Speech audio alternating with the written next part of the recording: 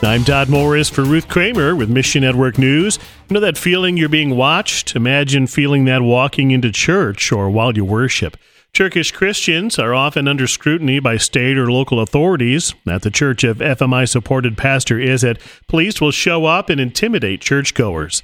Speaking through a translator, Pastor Izzet says, as the people come to the church, they'll set up a video camera and take pictures of all the people that come into the church. We can't share a lot of that just because of security reasons, but there are a lot of things like that that are just very discomforting to people. Many Christians in Turkiye boldly stand for their faith in the face of intimidation and persecution. However, especially for people who are more weaker in the faith, this is not an opportunity for evangelism. It's often actually a stumbling block for them.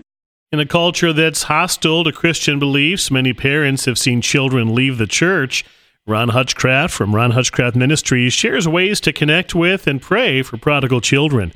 One prayer is that sin will not deliver. It offers big satisfaction, but can't live up to those promises. For parents, Hutchcraft counsels them examine how they've contributed to the brokenness and repent.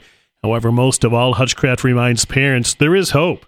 In Luke 7, the widow's son had died, yet with one touch, Jesus brought him back to life. And the words of Luke are simple.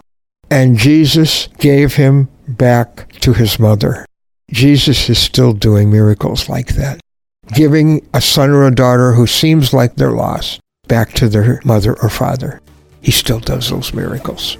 Mission Network News is a listener-supported service of One Way Ministries.